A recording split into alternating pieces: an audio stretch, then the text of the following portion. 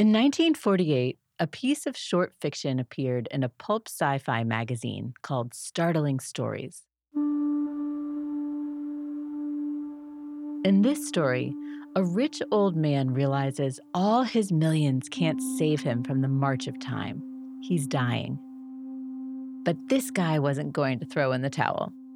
Instead, he decides he wants to be placed in a Freezatoria in Michigan. Basically, a nice refrigerator, as the author described it, until the scientists of the future could figure out how to revive him. We'll put the vault in Michigan, Mr. Hayworth, not here in California. Too many earthquakes. Might be a long time before they know enough about biochemistry to revive a dead man and restore his youth. Not that you'll be dead, just in a state of suspended animation. And then, 322 years later, he wakes up. And the future he wakes up to?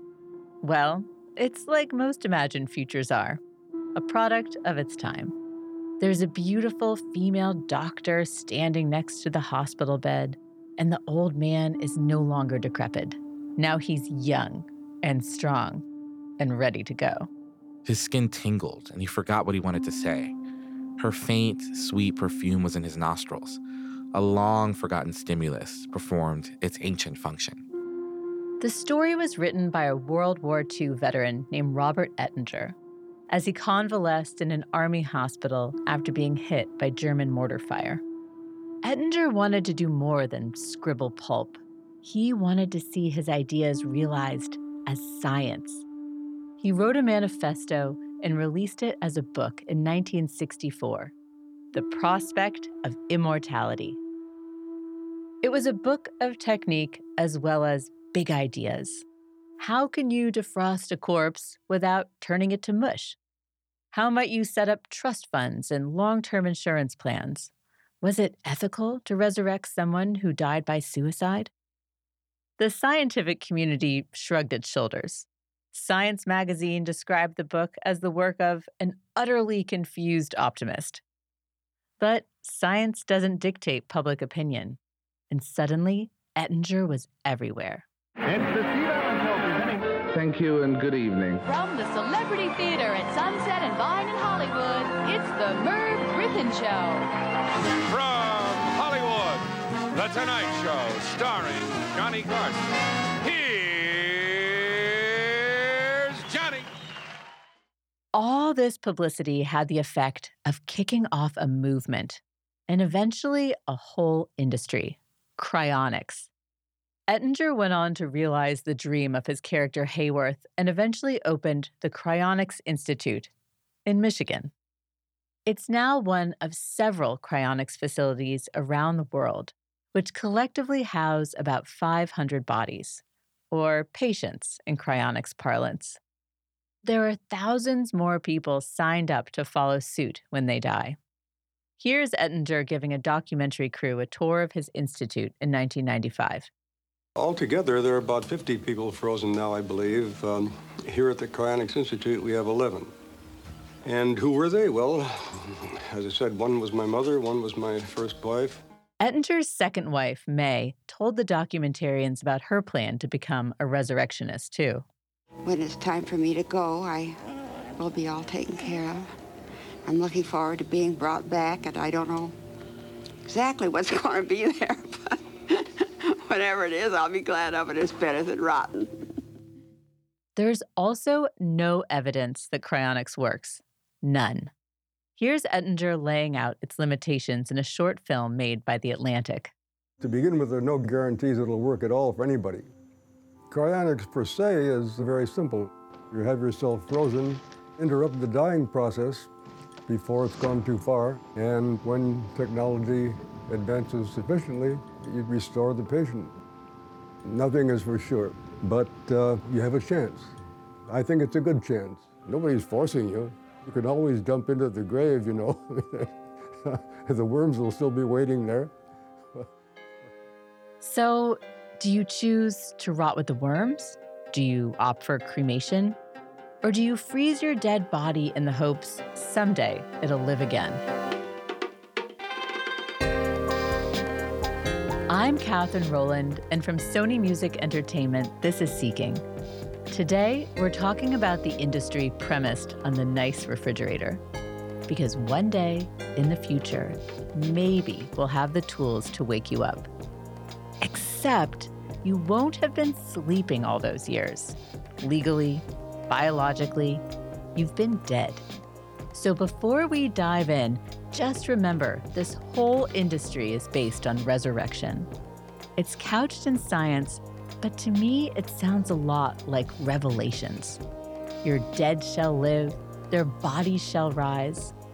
And the future, it's glorious. Your brain needs support, and new Ollie Brainy Chews are a delightful way to take care of your cognitive health. Made with scientifically backed ingredients like Thai ginger, L-theanine, and caffeine, Brainy Chews support healthy brain function and help you find your focus, stay chill, or get energized. Be kind to your mind and get these nootropic chews at ollie.com. That's OLLY.com. These statements have not been evaluated by the Food and Drug Administration. This product is not intended to diagnose, treat, cure, or prevent any disease.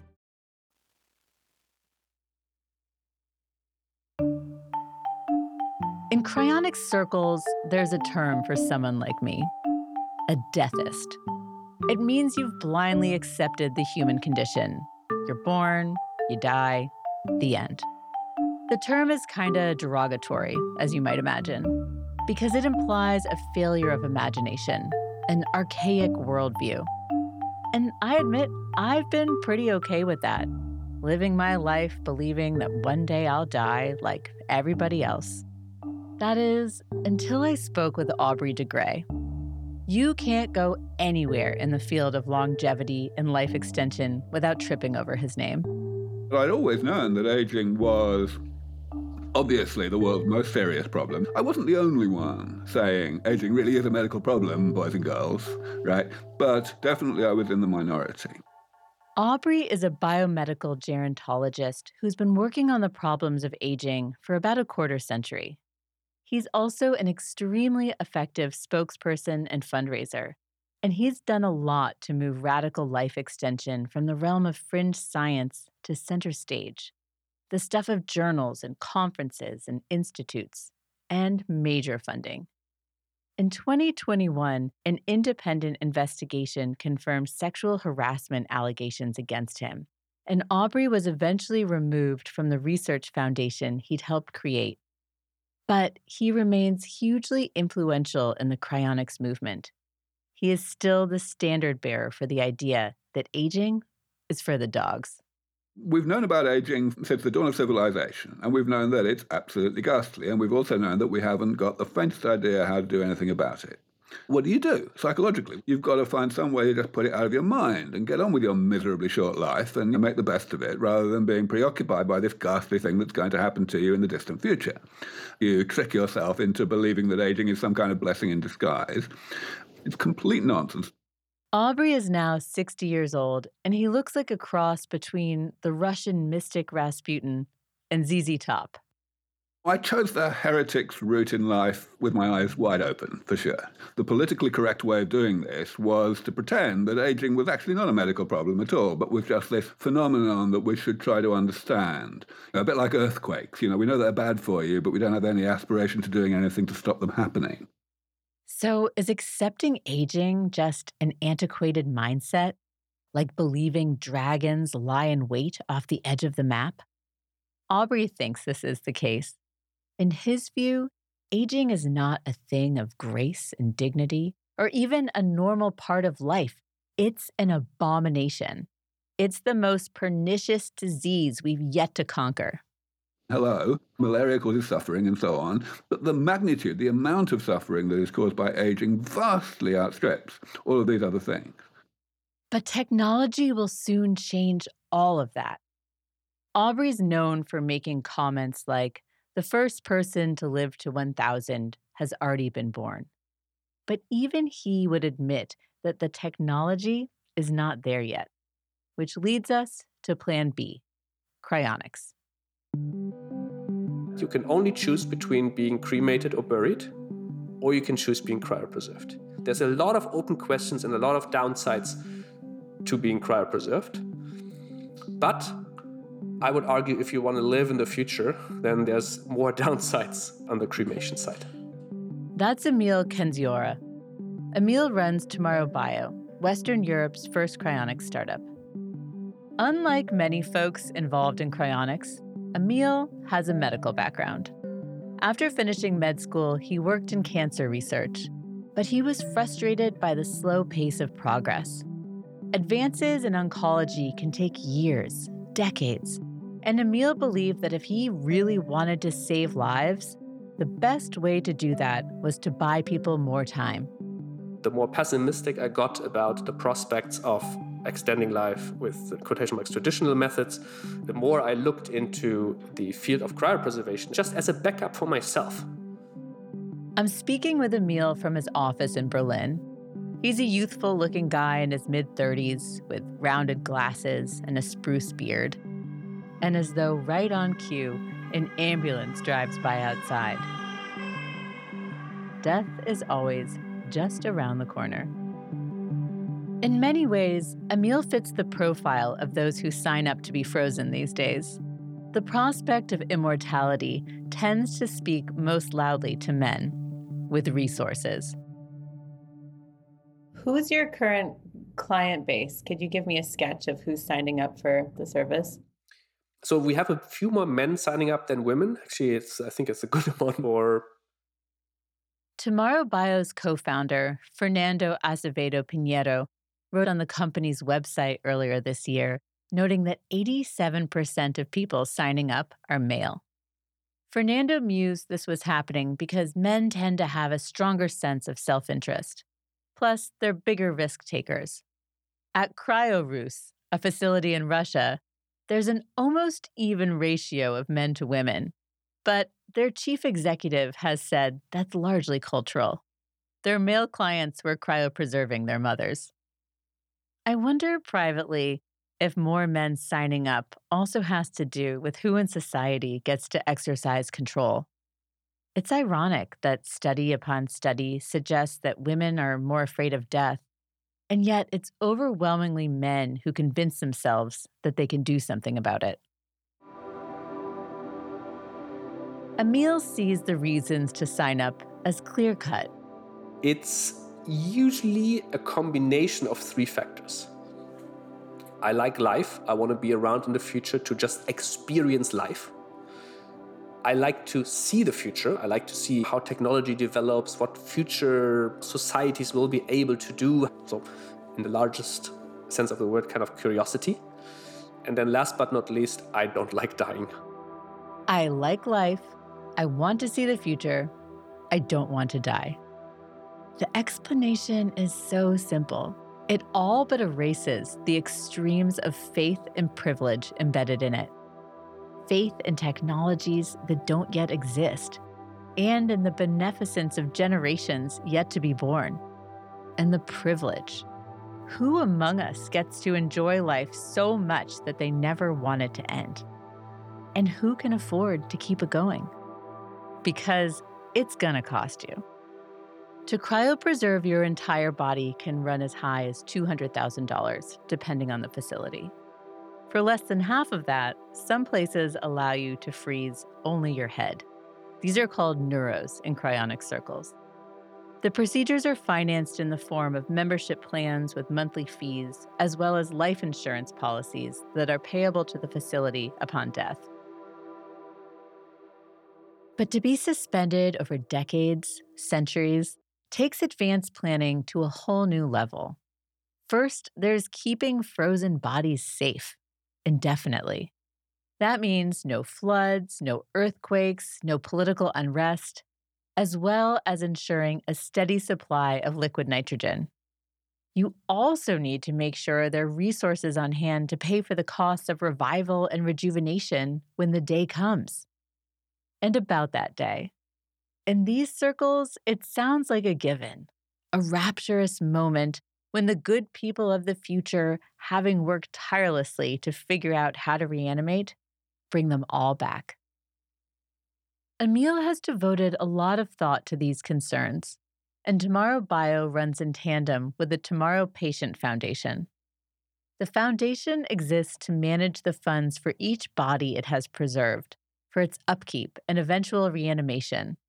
It's not unlike a trust fund you give your dead self. And that money would theoretically also be earmarked for people to get back on their feet once they are revived? Tentatively. So it's possible that revival, of course, is significantly more expensive, and then all of that money might need to be used up. But the UBI, Universal Basic Income, is a discussion that is being had right now. So I'm reasonably confident that in the future, that either something similar than UBI or other social security nets would be available so that people can live a positive, fulfilled life. Universal basic income. That alone would make me more optimistic about the future. And it does sound simpler to just wait until it's all been figured out and come back then. But I'm getting ahead of myself because we haven't moved past frozen, technically dead bodies. Emil's offices are in Berlin, but Tomorrow Bio's storage facility is in Switzerland, about 20 miles north of Zurich. There is a large underground cryopreservation storage facility. It's located 1 story underground and inside has space enough for many, many vacuum-insulated canisters called dewars. DEWAR. Named for the inventor of the vacuum flask. The dewars look like giant thermoses, 10 feet tall and 3 feet across. Really large stainless steel. It looks like a capsule. They have subdivisions inside of them. Each one can hold 4 human souls. 4 whole body cryopreservation pods. It's also possible to just cryopreserve your brain. There can be an addition of up to 10 brains per dewar. Emil explains that his customers tend to be on the younger side. So most of those dewars are empty for now, but the company is ready. Given the realism that you shared with me about the pace of biomedical research, do you expect to go into suspension? I hope not. I expect yes. And what will happen in the event that does occur? What chain of events does that trigger? So let's say I'm in a hospital, for argument's sake, dying due to cancer. We cannot touch the patient before the patient has been pronounced by the attending doctors.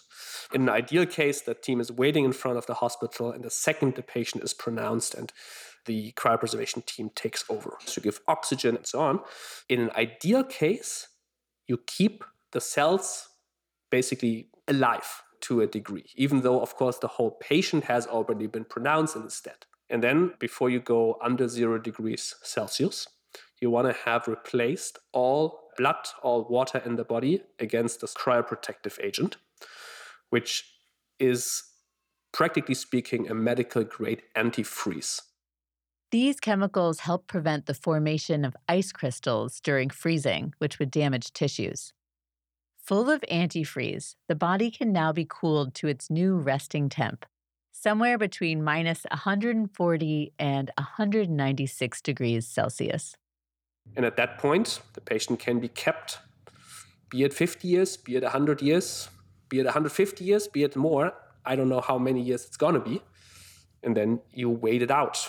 And fingers crossed that in the future, medical technology will in fact advance enough to reverse that process. Emil points out that there are a lot of what-ifs, a lot of unknowns, and a lot of faith that goes into the whole process. What could go wrong? That's after the break. Wyndham Hotels and Resorts makes travel possible for all. Whether it's the long haulers looking for a great cup of coffee, a roomier rest for the on-a-whim road trippers, or a place to make summer memories with the whole family. No matter who you are, where you're going, or why, with 24 trusted brands to choose from like La Quinta, Days Inn, and Super 8, your Wyndham is waiting. Get the lowest price at WyndhamHotels.com. Restrictions apply. Visit website for more details. Another day is here, and you're ready for it. What to wear? Check. Breakfast, lunch, and dinner? Check. Planning for what's next and how to save for it? That's where Bank of America can help. For your financial to-dos, Bank of America has experts ready to help get you closer to your goals. Get started at one of our local financial centers or 24/7 in our mobile banking app. Find a location near you at bankofamerica.com/talktous. What would you like the power to do? Mobile banking requires downloading the app and is only available for select devices. Message and data rates may apply. Bank of America N.A., member FDIC. By all accounts, James Bedford was a life-loving man. A globetrotter, a professor of psychology, a father of 5. And when he learned of his terminal cancer diagnosis in the late 1960s, he didn't want it all to end. So he reached out to the Cryonics Society of California. The society was pretty new. It was helmed by a man named Bob Nelson, a former TV repairman who never completed high school. Like most other early cryo enthusiasts, Bob had heard about Robert Ettinger's ice dreams and thought they sounded pretty great. He wanted to advance the cause, so he helped to assemble a small nonprofit, including a panel of scientific advisors, and their plan was to research cryonics. And then they got this big break. A 73-year-old dying of cancer wants to be frozen. As Bob Nelson remembers on a 2008 episode of This American Life, Robert Ettinger was clear. They had to do it. And I said, but we'll lose the Scientific Advisory Council. He said, maybe not all of them, and if we do, we'll get them again. He said, there's nothing that will push the program of cryonics forward than the freezing of the first man. Bob assembled a crew of doctors to carry out the procedure. But when James Bedford died on January 12, 1967, no one was prepared. They didn't even have enough ice to keep the body cool while Bedford's blood was being replaced by dimethyl sulfoxide, and an attending nurse had to race up and down the block, ransacking the neighbors' freezers. Bob went on to write 2 books on this subject. The first was a declaration of triumph. We froze the first man. The second, a memoir, was titled, Freezing People is Not Easy. But once the procedure was over, Bedford was placed in an aluminum-lined capsule. It was designed by another amateur cryo enthusiast, a wig maker named Ed Hope, who also volunteered to house the body. These strange events were all outcroppings of Robert Ettinger's influence. Around the country, the prospect of immortality was having a moment. Lots of folks were starting their own efforts, including the Alcor Life Extension Foundation, which is today perhaps the most famous and certainly the most populous cryopreservation facility, home to more than 200 patients. One of the founders of Alcor, Linda Chamberlain, has spoken lovingly of the future she imagines on the other side of revival.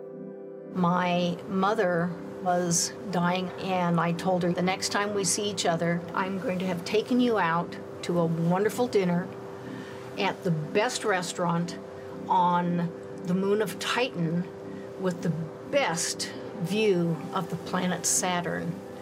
And you and I will toast to life, because we'll be together again.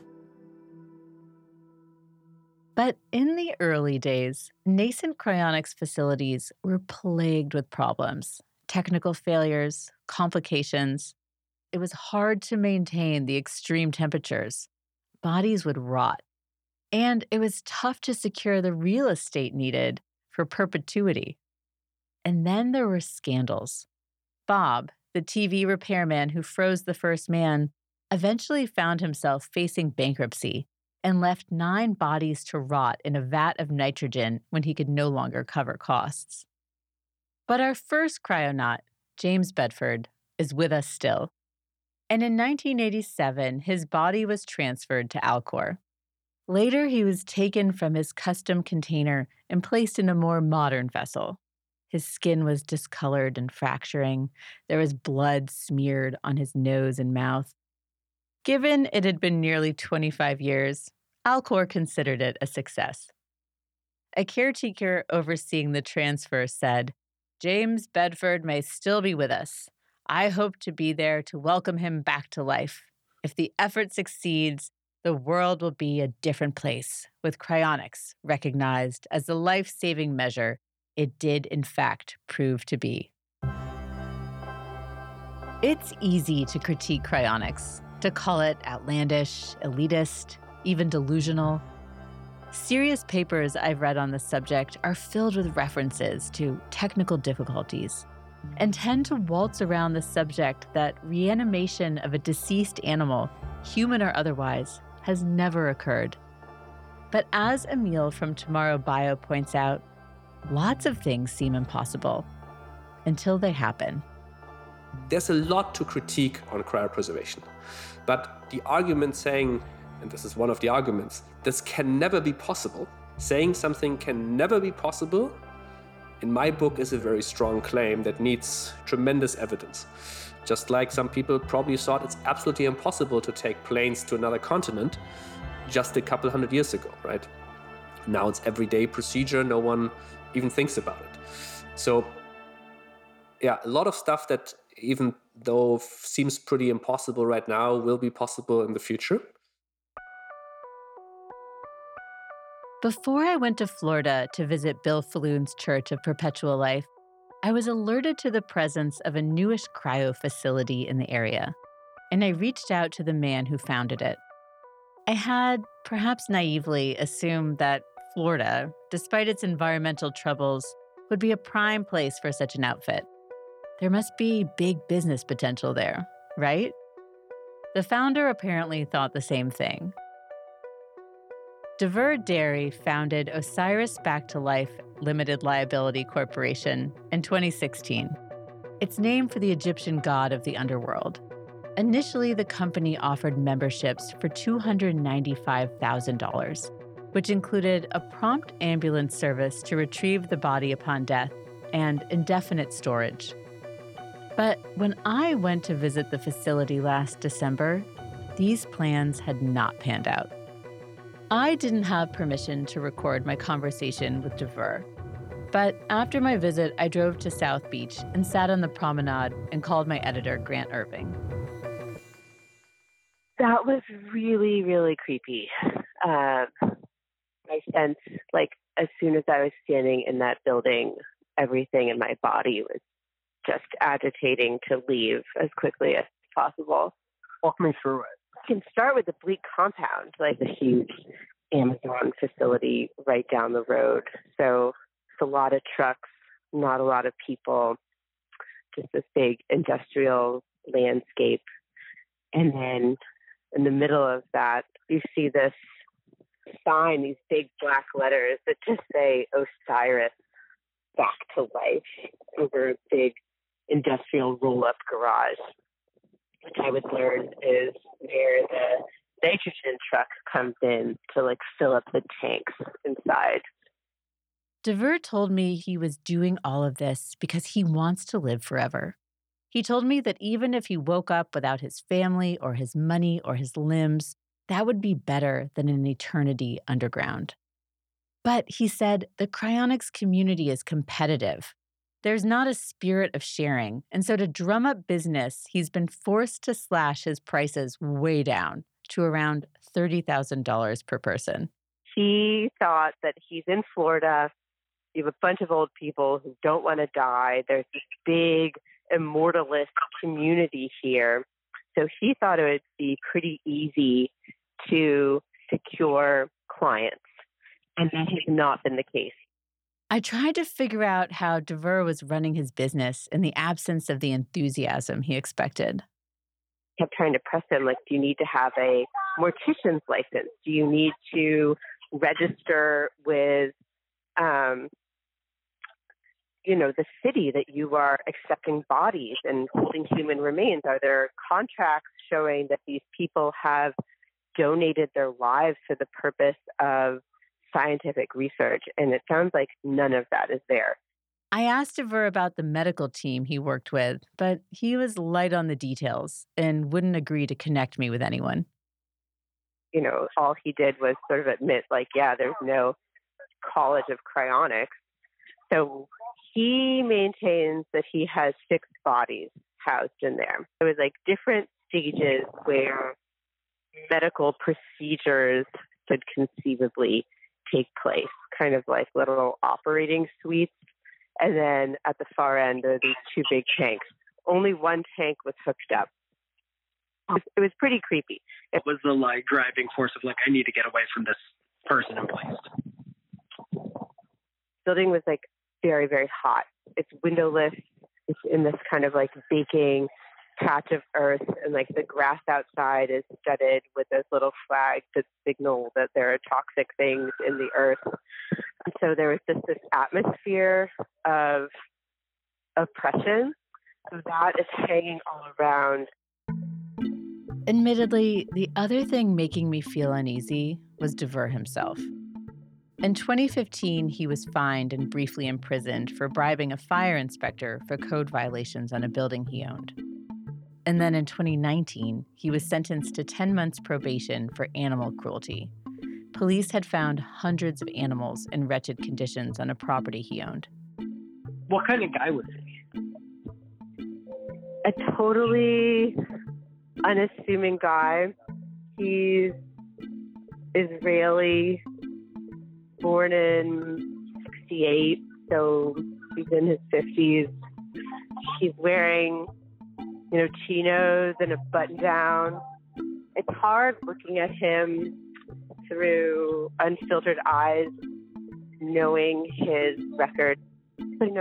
Perfectly pleasant. I'm not quite sure why he agreed to speak with me. He's given interviews before, and he's made posts on Medium sort of describing biogenics and the second coming by way of technology. That everyone's waiting for the resurrection. Like we're all Lazarus. It's really what it is. I don't think this warehouse in the middle of nowhere is representative of the larger cryonics movement or of its players. But it struck me as being of the moment. What I've been thinking about is this a statement on how fringe this is? Or is this just kind of like a freak one-off that of course happens in a place like Florida, where you have all of these entrepreneurs swarming around a geriatric community? Or is it a statement on how radical life extension has moved into the mainstream thanks to big tech and Silicon Valley? Living forever seems ripe territory for entrepreneurs. There is a vast field of gray between extending human lifespans and bringing back the dead. And then there's the expense, the logistics, the gruesomeness of the process. The fact that in the 56 years since James Bedford entered his ice-filled capsule, we're no closer to revival. But one thing is pretty clear. For most people who go this route, they deeply believe that they'll be waking up to a better world. But when is the world good enough for the big thaw? That's after the break. If you're struggling to lose weight, you've probably heard about weight loss medications like Wegovy or Zepbound, and you might be wondering if they're right for you. Meet PlushCare, a leading telehealth provider with doctors who are there for you day and night to partner with you in your weight loss journey. If you qualify, they can safely prescribe you medication from the comfort of your own home. To get started, visit plushcare.com/weight-loss. That's plushcare.com/weight-loss. plushcare.com/weight-loss. When you need mealtime inspiration, it's worth shopping Kroger, where you'll find over 30,000 mouth-watering choices that excite your inner foodie. And no matter what tasty choice you make, you'll enjoy our everyday low prices, plus extra ways to save, like digital coupons worth over $600 each week. You can also save up to $1 off per gallon at the pump with fuel points. More savings and more inspiring flavors make shopping Kroger worth it every time. Kroger, fresh for everyone. Fuel restrictions apply.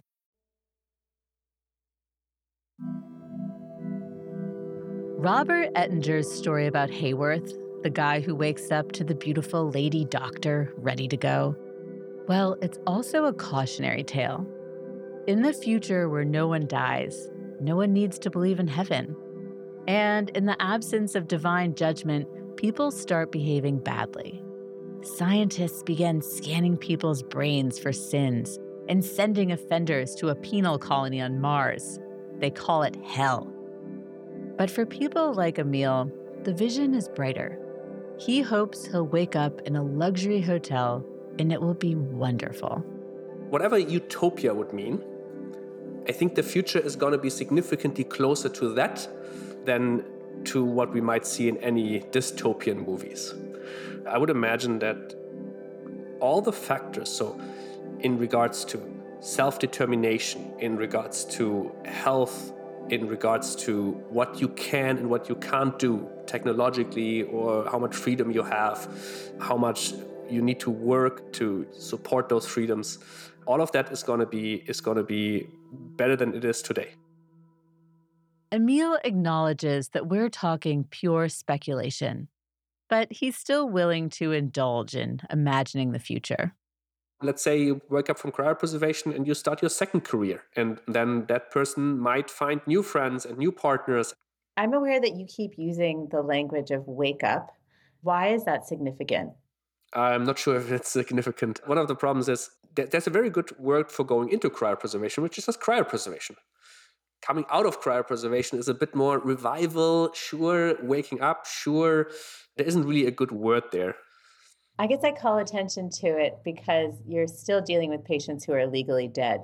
Waking up implies like a long slumber of biostasis, whereas revival, has more Lazarus-like. So from a patient's perspective, it would feel like waking up. That's what I'm saying. So all the medical procedures and so on would be already done at a non-conscious state.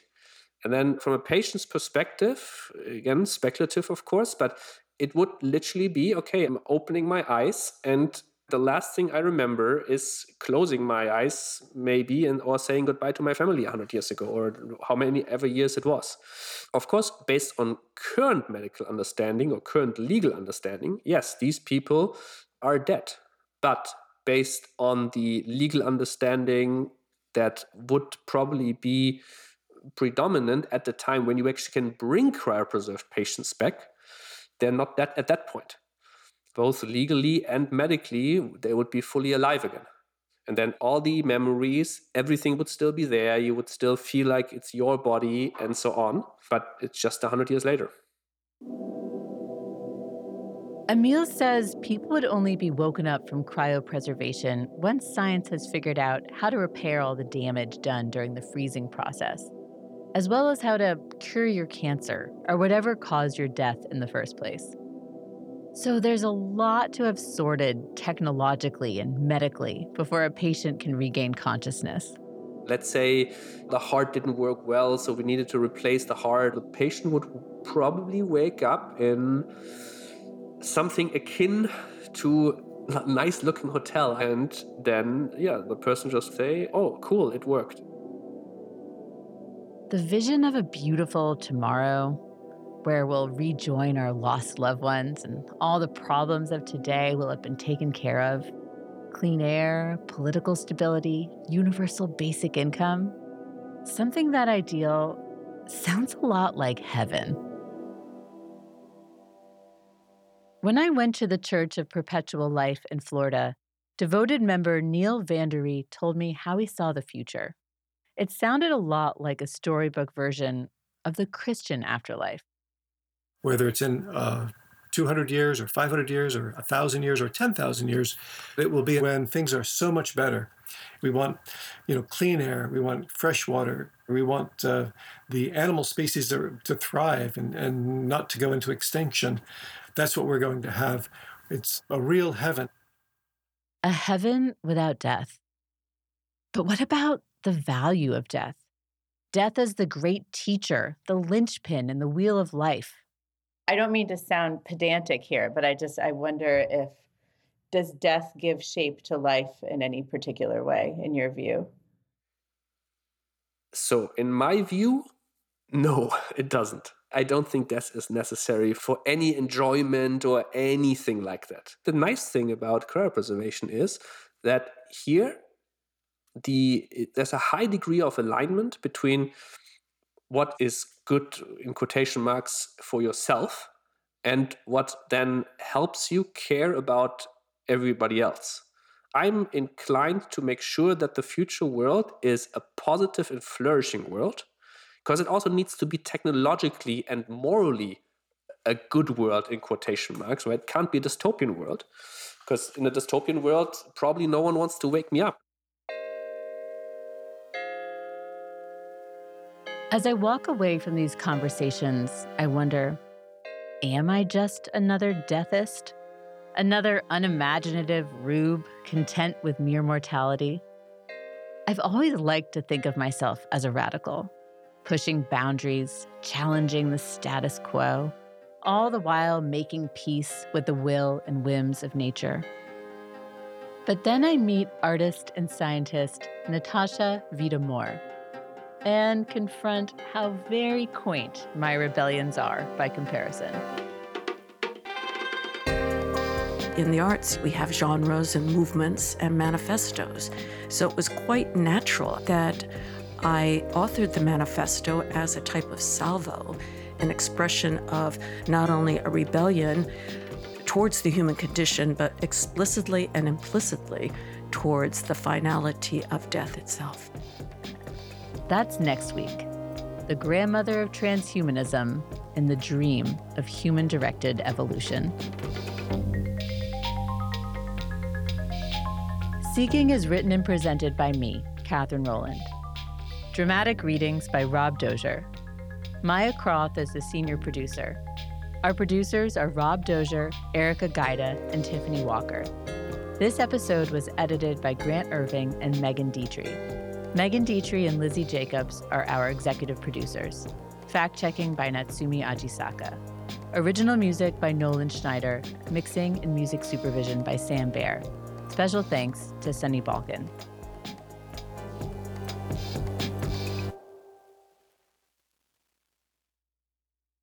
Grand Canyon University, an affordable private Christian university, is one of the largest and fastest growing universities in the country, offering more than 270 programs online. In addition to federal grants and aid, GCU's online students received nearly $130 million in institutional scholarships in 2022. Find your purpose at Grand Canyon University. Private, Christian, affordable. Visit gcu.edu/myoffer to see the scholarships you may qualify for.